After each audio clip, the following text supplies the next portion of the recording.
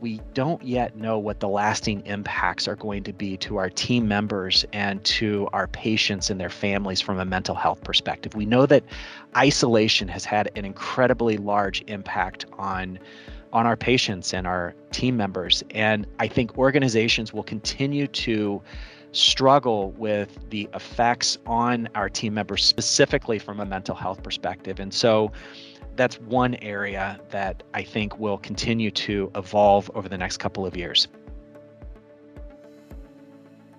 Hello, and welcome to the Alvarez & Marsal Healthcare Industry Group Human Capital and Workforce Management Podcast. In this podcast series, we deep dive into the human capital perspective of the healthcare industry. I'm Bianca Briola, leader of our human capital and workforce management practice in the healthcare group, and I'm joined today by Aaron Gillingham, Senior Vice President and Chief Human Resources Officer of Unity Point Health, which is based in Des Moines, Iowa. Hello, Aaron.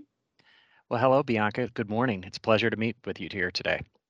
Yeah, I've been really looking forward to this conversation, mostly because you have a very interesting background and you're doing some really cool things. So that's a recipe for success in the conversation. I would love for you to tell us a little bit about your role at Unity Point Health and also a little bit about Unity Point Health in general. Well, sure. First, thanks again for having me on your podcast. It's a pleasure to be here, and I appreciate the opportunity to talk about how we here at Unity Point Health are supporting the human resources function within the healthcare industry. At Unity Point, we provide healthcare to patients and their families across 9 very large regions throughout Iowa, Western Illinois, and Southern Wisconsin. We have more than 20 regional hospitals and 435 clinics, 19 community network hospitals, and 4 accredited colleges. And to get all of this work done, we've got a system of 32,000 members across our enterprise. This year, we're projecting a total revenue of about $5 billion for 2022. In my role, I lead the human resources function for the enterprise, where I oversee a team of about 200 HR professionals across HR strategy, total rewards, talent management, employee and labor relations, health and safety, diversity, equity, inclusion, to name a few. So in short, Unity Point Health is really big, and so is your job, it sounds like. Well, we're certainly not the largest, far from it, but we do have a large footprint in the area, and we see it just as incredibly important mission-driven work to be able to support the families of the patients and our patients that we serve. Yeah, I think that's fantastic.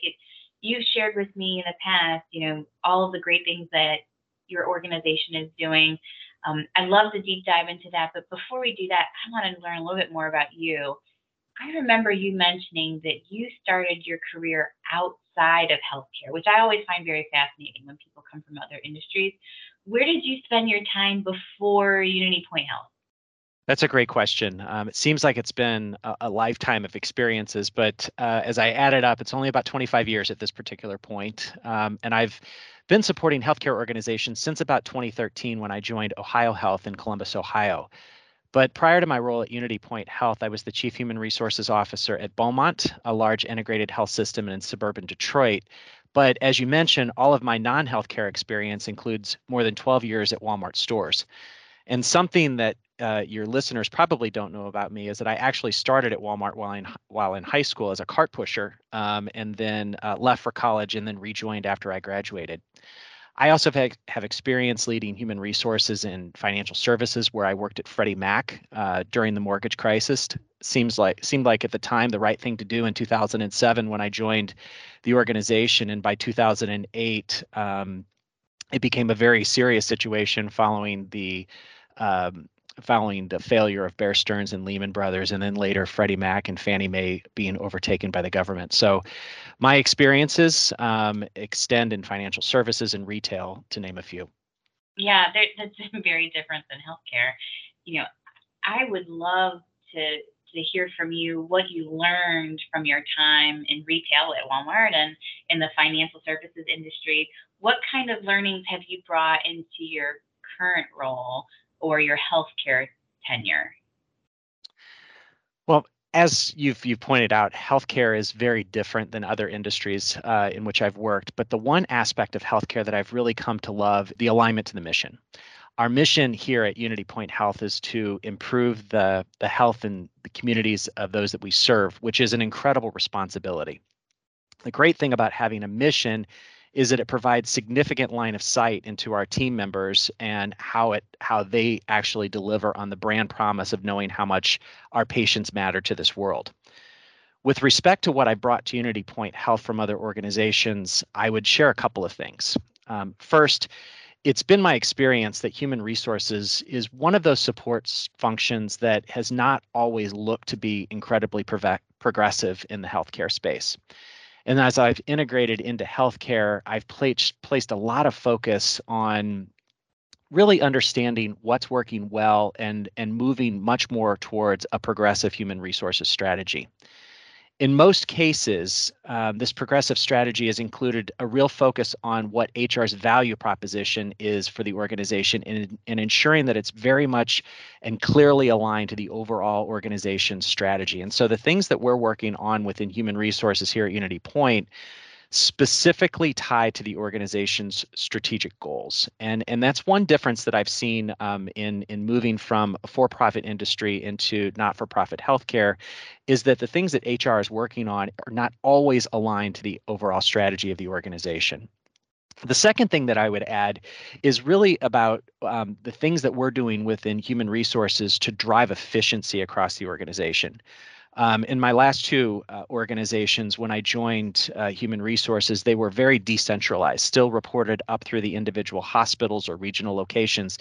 And we've put a really strong effort into figuring out how we can drive efficiencies for work that is more flywheel or work that is more transactional in nature, working to centralize that or working to drive efficiencies within those groups so that the teams that help to drive the strategy can really focus on the strategy. And then the third thing that I would say that we've been really working on is a purposeful focus on change management. Large organizations, we used to have this saying when I was at Walmart that Walmart, could literally turn on a dime if it wanted to in terms of making decisions. It's a really a large organization. And you think about Walmart as being sort of this ship at sea, and it often takes more than 10 miles to turn a ship at sea. But Walmart is one of those unique companies that can really turn on a dime and make decisions very quickly and move in a very different direction if it needs to be able to do so. And so bringing those types of skills and competencies into the healthcare environment has been really important and exciting to be able to help teach the organization those principles as well. I don't like to criticize our industry, but you're really hitting the nail on the head.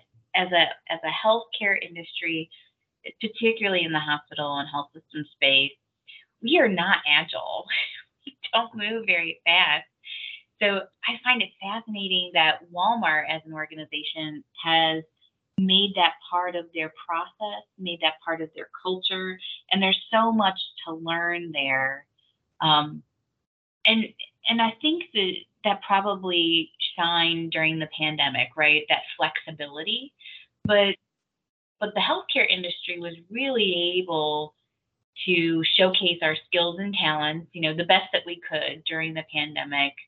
And then there's some natural consequences to that, obviously, lots of burnout. We lost a lot of really good legacy people with a lot of talent, a lot of knowledge who are just done, right? They're no longer with us for whatever reason.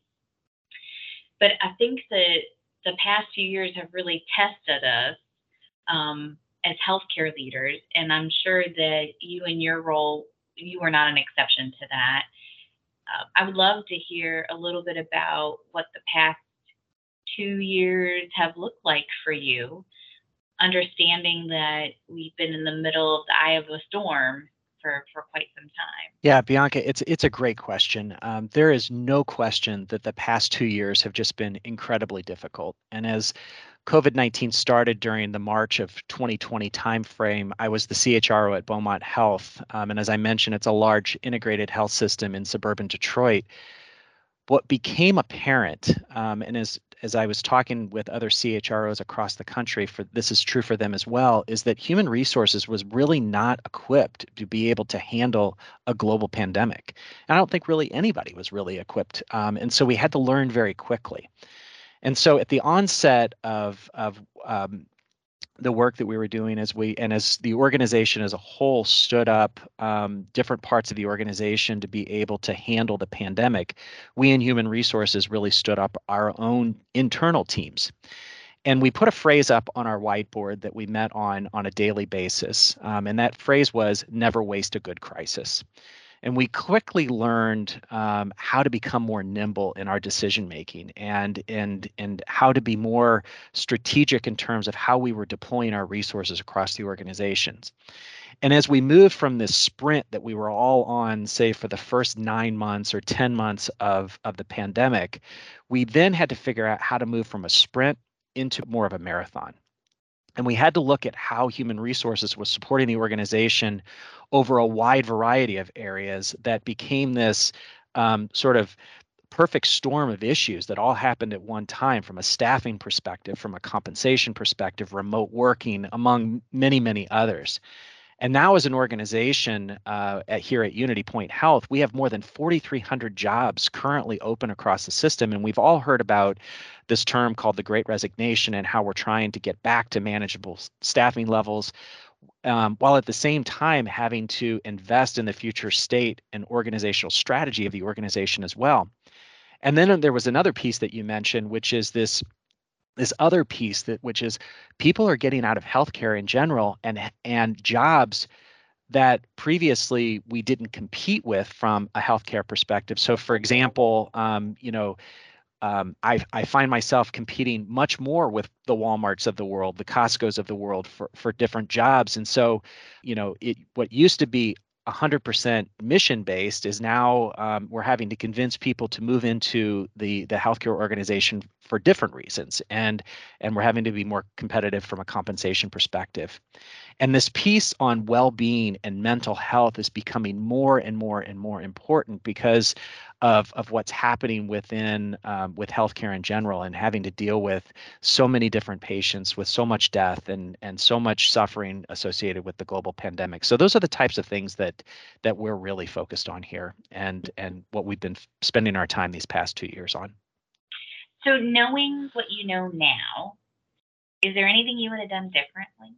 I'm the type of person that I think looking in the rearview mirror can both be depressing and cathartic at the same time. It makes you better understand what you could have done differently. And I would say there's probably 2 or 3 areas that I would focus on differently. First, dating back on my time at Beaumont, and it's probably true for Unity Point Health as well, I would have ensured that our employee health or team member health function was better structured to be able to handle the amount of work that would be coming their way through surges and vaccines and leaves of absences and change in processes and laws, and all of these things that we couldn't have predicted would happen.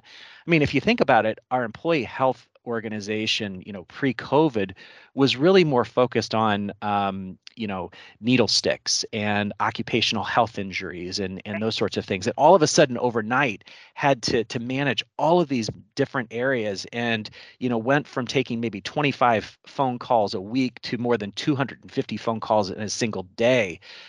With folks that are out. And I can remember back early in the pandemic, there was a point in time at Beaumont where we had 1,900 of our team members out at one particular time, and we had a total inability to be able to do testing and effectively know whether or not our folks were really sick from the virus, or if there was something else going on. And so it's been this, sort of retrospective look at things and saying, yeah, I definitely would have prepared the employee health organization differently. I I think that we've done a decent job since then of finding the resources for our team members, and getting this employee health area moving in a different direction. But the other area that I would say is that I mentioned the marathon before, and we know that COVID has had a profound impact on our team members. And I would have focused and put more resources in the area of mental health and well-being before, if I could have done things over. And then the last area that I would say, there's a lot of areas that I would improve upon, is we've really struggled with compensation related to nursing, particularly with the influx of agency nursing that we found ourselves in across the system. And I'm not sure there's a great answer for this, and I don't think that there's any silver bullet of how we could prevent this or how we could have managed this in a different way. But just having the knowledge up front that we were sort of heading down this path of, having staffing issues combined with agency issues combined with, the Great Resignation and all of those sorts of things, I would have had my team really focused, and in a room thinking about this much earlier. Okay, so I think that that's incredibly insightful. There's a lot of learnings there. Looking to the future, though, I'd love to get kind of your perspective on what are the things that are really keeping you up at night, and what are the things that you're doing to address those items? First off, my wife would tell you that I'm a very sound sleeper. Oh, good. Nothing really keeps me up at night, but lots of things worry me. I think one of the biggest areas that I don't get that doesn't get talked about enough is that I think we've lost a layer of management as we've gone through the pandemic. Middle managers went from sort of being boots on the ground management to all of a sudden having to do a lot of the work that was left to them when shifts got on that weren't being able to be filled, or their team members were out with COVID. And from a development perspective, we had to sort of put that group on pause, and we need to get back to development, and getting middle management moving in the right direction, because we've noticed with all of these resignations that we're now stressed from a succession planning perspective, and from a getting people to be interested in going into management, and getting that entry point back, I think, is going to be critically important. The second thing that I would say is really around mental health. We've got to make sure that our health plans are flexible, that they provide for great coverage, as it relates to when people come in from an ERP perspective and then potentially transition into, maybe needing to go to a mental health provider. It's providing good transitional areas from a mental health perspective to ensure that we're taking care of the whole person and we're meeting people where they're at.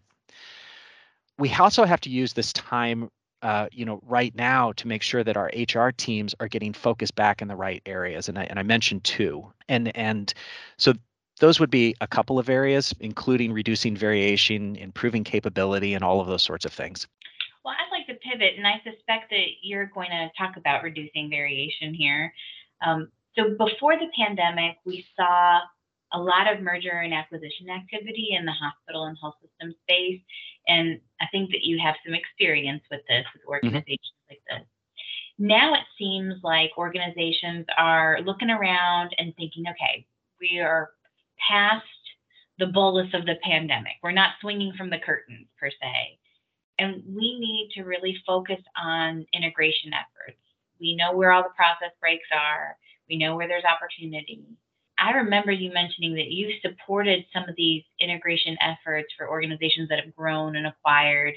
What are some of your best practices in the workforce space? And I would imagine that eliminating variation is one of your key focus areas, right? Well, certainly when it comes to integration, with two organizations coming together, reducing variation is the key to making sure that you're driving efficiencies and you're able to hit the items that were agreed upon in the letter of intent, when deals were originally penned. But I'll share a couple of best practices that I think are relevant to the human resources folks. First, in any sort of M&A work, I think that timely, open, and transparent communication is essential in managing any significant change. When I was at Beaumont, I implemented this was a grassroots effort that came up during our engagement survey. We implemented something called the 15-minute HR-wide huddle, which occurred every Monday morning, which I have carried over to Unity Point Health. So each Monday morning, We meet to discuss what's happening across the system, what's happening across within human resources, and any other topic that the team wants me to cover. And I personally lead these meetings. If I'm on vacation or I happen to be out for traveling or something along those lines, one of my direct reports leads this meeting. But we have it religiously every Monday morning. And it's been great for the team. And so as we've been going through a lot of this integration work and moving from what I would describe here at Unity Point as a federation of independent states, if you will, to a fully integrated, integrated health system, communication has got to be the key because human resources is going through the change first. So managing that change and just being open and upfront with people is just incredibly helpful. And it sort of leads me to the second piece, which is around engagement and continuing to ask for feedback and actually doing something about the feedback that you receive. We just finished our latest Pulse survey, and I'll share a little bit about what we're learning from the survey as we're beginning to get our results back. In the human resources function for the areas that I lead, our favorability score for engagement is above 90%. And it's significantly higher than the rest of the organization. And I truly believe that the reason that we've gotten here from an engagement perspective is because of the open and transparent communication that we've been having about the what's in it for them across the entire human resources function, and really spending time to make sure that folks understand for the case for change, why the change is happening, where they will be. And then if you don't know an answer, just say you don't know an answer and you go out and figure out what the answer is going to be for the organization.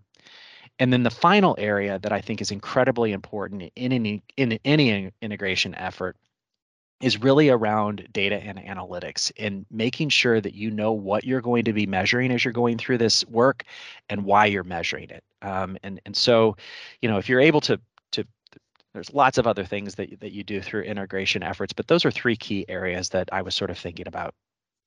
Okay, so let's take out your crystal ball, dust it off. What does the next few years look like for you and our industry? What do you think? Well, I think first off, Bianca, the next couple of years are going to be incredibly exciting. And I'm really looking forward to particularly here at Unity Point Health of getting through all of this integration work that we've been working on, for the last 8 months or so that I've been here, and what will probably take, the next 2 or 3 years to fully get through. That is really fun work. But your question in terms of what does the industry look like? One of the myths that our CEO Clay Holderman often talks about is the myth that COVID is over. And we live here in the Des Moines, Iowa area, and if you went to out to eat or to the mall or to the movies or whatever, there's not very many masks that are being worn right now, and we're in a high transmission area. And so a lot of folks believe that COVID is over. And I assure you it's not. We continue to see spikes in the virus. We continue to see, folks out for COVID related illnesses. But yes, hospitalizations are down. But the key issue is we don't yet know what the lasting impacts are going to be to our team members and to our patients and their families from a mental health perspective. We know that isolation has had an incredibly large impact on our patients and our team members. And I think organizations will continue to struggle with the effects on our team members, specifically from a mental health perspective. And so that's one area that I think will continue to evolve over the next couple of years. The second area that I think is going to continue to evolve over the next couple of years are staffing and workforce challenges. They're going to continue. And we need to figure out differently how care is delivered at the bedside. And we have an organization-wide strategy that's being led by our chief nursing officer around looking at how care is delivered at the bedside differently, so that we can make sure to take advantage of the fact that we know that there are going to be fewer nurses that are graduating, or there are fewer nurses that are available, and we're figuring out how to redeploy care, whether that's through other folks at the bedside or through technology or through how we're managing our EMR system and doing other things differently. So those would be two things that I think are going to be really important to take a look at over the next couple of years. Yeah, I'm right there with you. We have no option but to redesign our care model. That is the only solution out of our current shortage of licensed and clinical resources. I'm encouraged that this is the hard work that you're doing right now. You are the first person that has shared their outlook for the future, and there's going to be a lot of fun work for us. But I agree with you. There's good hard work to be done in the next few years. And I think that it's a good point that you're making about COVID not disappearing. This is going to be something, although we're out of the pandemic stage, this is something that we must address and understand moving forward and the Mhm. long-term consequences. So insightful.